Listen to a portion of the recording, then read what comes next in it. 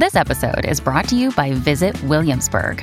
In Williamsburg, Virginia, there's never too much of a good thing. Whether you're a foodie, a golfer, a history buff, a shopaholic, an outdoor enthusiast, or a thrill seeker, you'll find what you came for here and more. So ask yourself, what is it you want? Discover Williamsburg and plan your trip at visitwilliamsburg.com. I am J.A. Lovelock, a barrister and an author. Welcome back to the concluding part of my interview with Michelle McPhillips, whose son J.J. was fatally stabbed in 2017. So what's your thoughts then regarding the criminal justice system and how they dealt with your case and your son's murder? I feel they wasted the first 6 weeks in trying to prove that JJ was in a gang. That was wasted time. Obviously, they can prove quite quickly if somebody's in a gang or not. But they kept coming back to me as a person in the family as well about what did he do? Where did he go? Where did he hang out? Obviously, they've got to ask those questions. But I don't think there was enough evidence taken at the scene. At one point, it was Puddle Police Station dealing with it. Then it became Bow Police Station because a murder squad got involved. And within the 4 days, from the 24th to the 28th, it wasn't treated as a murder case because JJ hadn't died. So therefore, the investigation isn't as extreme. And then let's not forget that they've mulgregated the police stations now, so the boroughs have become bigger and more, and the murders have gone up by over 100%, let's be truthful, and the murder squads have been cut by over 50%. So where you'd have 30 people in a murder squad, now you've got 10, and they're covering more boroughs. And knife crime, as we're hearing it on the news every day now. It's not one person being killed, it's 3 at a time in one gang. They're all being done as a group being killed. So they're doing a lot of intelligent works. Don't get me wrong. I'm not slagging off the police because I really wouldn't, because it's a hard job to be doing nowadays. But this wall of silence on the street with the gangs, it's just all money. It's all to do with drugs and money. And poverty is one of the biggest crucial things in the knife crime scene, because you've got your chicken shop boys where they're being picked up for chicken and chips and being told to go and work for people. Some parents already know that their children are out there doing this because of the cost of living. And even before the cost of living, they were helping their parents pay bills and stuff. You can tell if you've got your average parent doing jobs, if you're looking at their living in Islington is not cheap. And your kids are coming home with £400 pairs of trainers on their feet. You need to be asking questions. And if they're staying out longer than they should be, but if both parents are working as well, who's taking care of the kids? So the kids are not being nurtured, as far as I'm concerned, properly. It doesn't mean every parent's a bad parent, because no one is born a murderer. No one is born a criminal. Society shapes us into these things, unfortunately. And with the justice system, they give too much support to the actual predators and not enough support to the victims' families. Even when you go into a court of law, you're only allowed to talk about your victim child after they're being sentenced. You're not allowed to say, Jay had a life, Jay was a father, Jay had some future ahead of him. You're not allowed to say all of that, but they're allowed to say, oh, they've got mental health, they've got this, they've got that, and it's very unfair, because the victim should be spoken about from the beginning of the court case, because that's the person that you're all in court for. Yeah. So now I don't hear from the police at all. I had numbers for police officers. I've left messages. Every time I go and do a press release or a radio program where there's police and higher up people in the borough and stuff, they all say to me, oh, I'm going to have a meeting with you, Mrs. McPhillips, and we're going to help you sort something out about this. I'm still waiting for those phone calls. I'm still waiting. Well, clearly, this is a terrible, terrible tragedy. And let's talk about the effect it's had on you and your family and the community. Well, the community was in total shock because in 2017, it was believed to be a black on black crime. But it's not. It's a crime of other people killing other people. Doesn't matter what country, ethnic you are, doesn't matter where you come from, how you were brought up. Anybody can become a victim. And I was like everybody else in 2017 before JJ got murdered. I was ignorant to it. To me, it was somebody else's problem. And it didn't touch my doorstep, if that makes sense. Mm-hmm, mm-hmm. And I remember the first meeting that I went to where I actually got up and spoke about JJ. I remember a mother saying to me, now that we've got a white parent, maybe they'll start listening to us. And I felt that was so sad because it shouldn't be like that.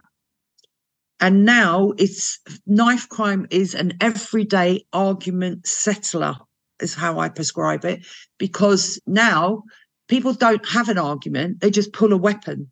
Mm. And these weapons are getting worse and worse and more dangerous. And, I've even asked the London mayor, we have a system in place already where you check what comes in and out of this country, deport and export, correct? Yes, correct. So how comes a machete knife is allowed in this country when it's a knife to be used in a jungle? Mm.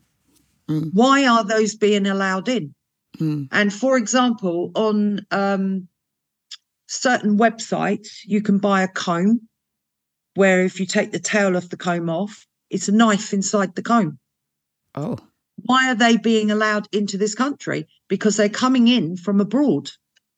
They're not being manufactured in this country. They're being manufactured abroad, but they're being brought in through our exports and deports, isn't it? Imports, sorry. So we could start there, and that would solve some of the problems. We've had lots of family campaigners who have gone out and got knives taken off shelves in everyday supermarkets so that kids couldn't buy knives. We've made lots of parents aware of check your drawers for your knives. And if you've got extra knives, take them out. You don't need them. There's no point having 20 knives if you only use 2. And if you've got teenage boys and you're in an area where you feel they could be vulnerable to this, well, supervise it. You're the parent. Supervise it. And if a knife's gone missing, search the rooms, look for it and ask where it is. Because a lot of these stabbings are with kitchen knives as well. So it's about education. It's about awareness. It's about, when I go with the crib, I work with the crib with Jeanette Collins, and we go into schools and we do talks about knife crime. We don't go in there telling kids, you shouldn't do this, you shouldn't do that, because they're not going to listen to it. What we try and do is educate them to make them more aware of who they're beginning to hang out with, what those people are doing. And if you're with someone that's carrying, get away from them. Don't be hanging out with them, because you will get nicked by the police, arrested, because you are with that person. So therefore, you're part of that crime. So it comes down to education, and it's not just educating the children, it's educating the parents, because a lot of the parents are out working, like I said, and they don't realise what is going on the street. So, it comes back to that. So with the justice system, they need to pour some money into education. They need to fund some of these voluntary groups that are out there, voluntary charity groups trying to educate the kids, but they're not getting the backing. The paperwork is like a mountain high to just get the backing to pay some people, not great wages either, But a lot of us work voluntarily so that we just get the message out. It's not about the money, but it's about the ones that are working and producing good people through their programs should be the ones that we're funding, not just every year. Like victim support, for example, were very poor to me. When I first approached victim support, I got given a £50 voucher for Tesco's. Mm. And I asked what it was for.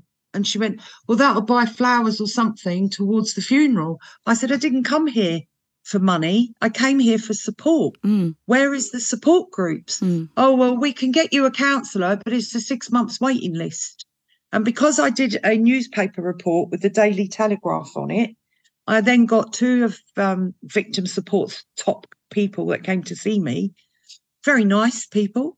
And they said that I'd been treated wrongly. And then they did start to support me. But I had to fight for that. And luckily, I've grown up with a fighting spirit, fighting to survive spirit. And I've seen so many mothers who haven't got that spirit in them because it's been totally knocked out of them, obviously, because of what's happened. Do you know what I mean? And these people just get given antidepressant pills and told, go away, there's nothing we can do. I've actually had a doctor say to me once, because I don't take antidepressants, I refuse to, because it just smothers it. It doesn't get rid of it. And she said to me, well, it's been nearly 5 years, Mrs. McPhillips. You have to get used to the fact your child's dead. And I said, I could never get used to the fact that my child is dead. Never. I said, and anyone that could say that to me has got no empathy whatsoever and shouldn't be a bloody doctor. You know what I mean? And then she went, I said it wrong. She said, it's come out wrong. I said, no, you've said it. I says, and this is what happens to victims' families. You asked me how it's affected me, my family and the community. If someone asked me how I am, I'd always tell them I'm fine because I know they really don't want to hear about my pain. They really don't. It's too painful for them to listen to it. I'm head of my family. I'm the eldest of 7. And all my brothers and sisters have got 4 and 5 kids each. They've got children. So you can imagine the size of my family. And if I break down, it's like the pyramid. It collapses. It goes down the line. My father died 2 years after JJ. And on his deathbed, he said to me, don't sit here waiting for me to die, Michelle. Go and find your son's murderer. Don't ever give up. Never give up. Let them know you're looking for them always, And I hope one day that someone grows a conscience. Yes. The particular individual that I know in my heart did it. He's got a girl and they've got children now. And I hope one day a conscience grows somewhere and that person will come and say, here you go. Here's the evidence you need. Because Jonathan is known as an innocent on the street. And he's not the only innocent person that's been killed. Lots are being killed because if you're in a gang, you're always waiting for that to happen. You know what I mean? You're waiting for the confrontation. You're waiting for the others to turn up all the time. But Jay wasn't in a gang. And most people that end up dying at a knife scene are normally the innocent ones because they're not equipped for it and they're not sitting waiting for it consciously to be happening.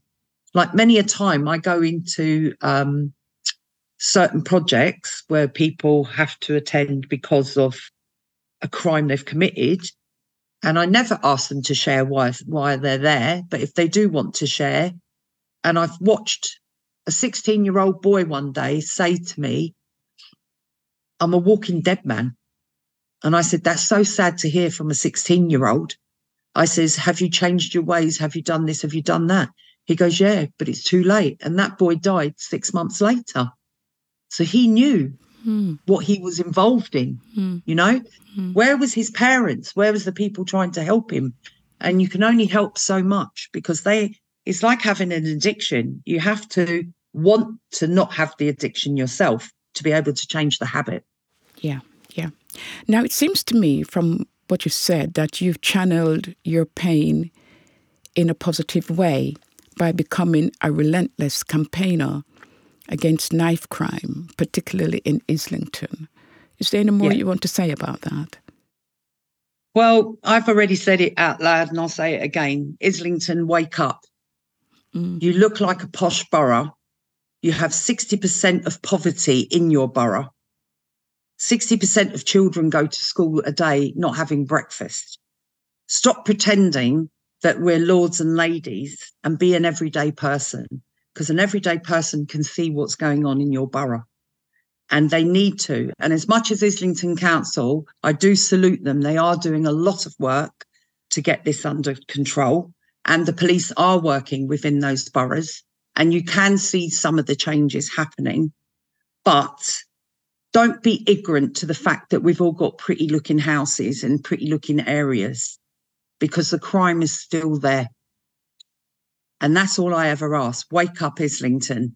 And this silence of being silent all the time, when it's your child's blood that's on the pavement, will you still be silent? It's a very good question. A very good question.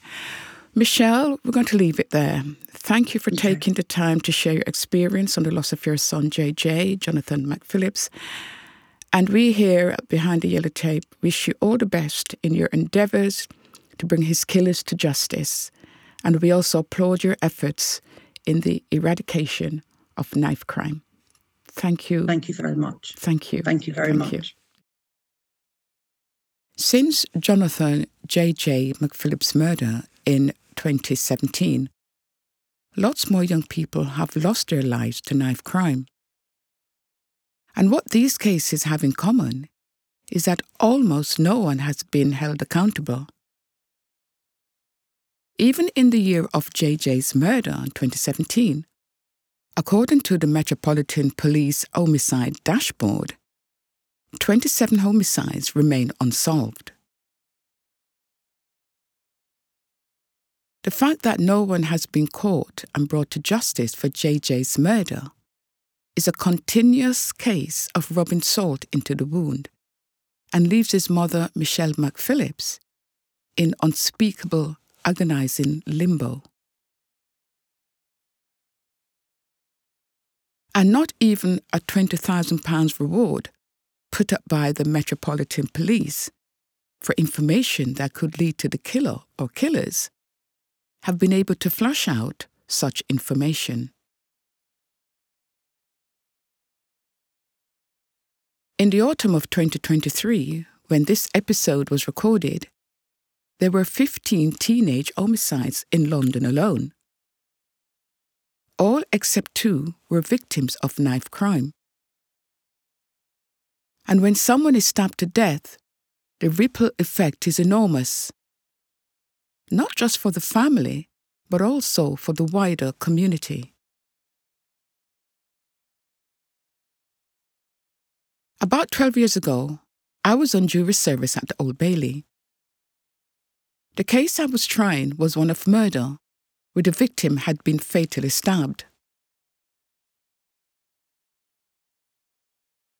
There were about 8 co-defendants, and the harrowing details of the case were such that the judge, recognizing how traumatic this experience was for us, the jury, that he formally excused us from sitting on a murder case for at least 7 years.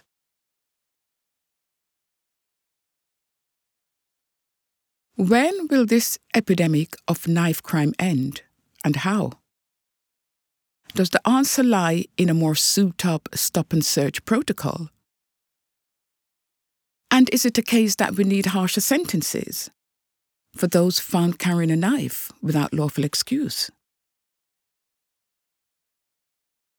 What I know for sure is that something needs to change from grassroots level, and a change that is lasting, to prevent more families from experiencing such unbearable heartache and grief that was so painfully described by Michelle McPhillips. Thanks for listening. I am J.A. Lovelock. Join us again next time as we go behind the yellow tape. Till then, catch up with more episodes at btytpodcast.com and on all podcast platforms. My name is Bill Huffman, and I am a former Cleveland news producer, and I am now the host of the podcast, Who Killed? I began the show focusing on the unsolved murder of Amy Mihaljevic, and now each week I explore a different case with a focus on some of the victims who don't get the attention they deserve. I have a deep catalog of over 225 episodes, so there is a guarantee there will be something for you. Who Killed is an evergreen podcasts, killer podcasts, and slow burn media production. Subscribe today wherever you get your favorite shows.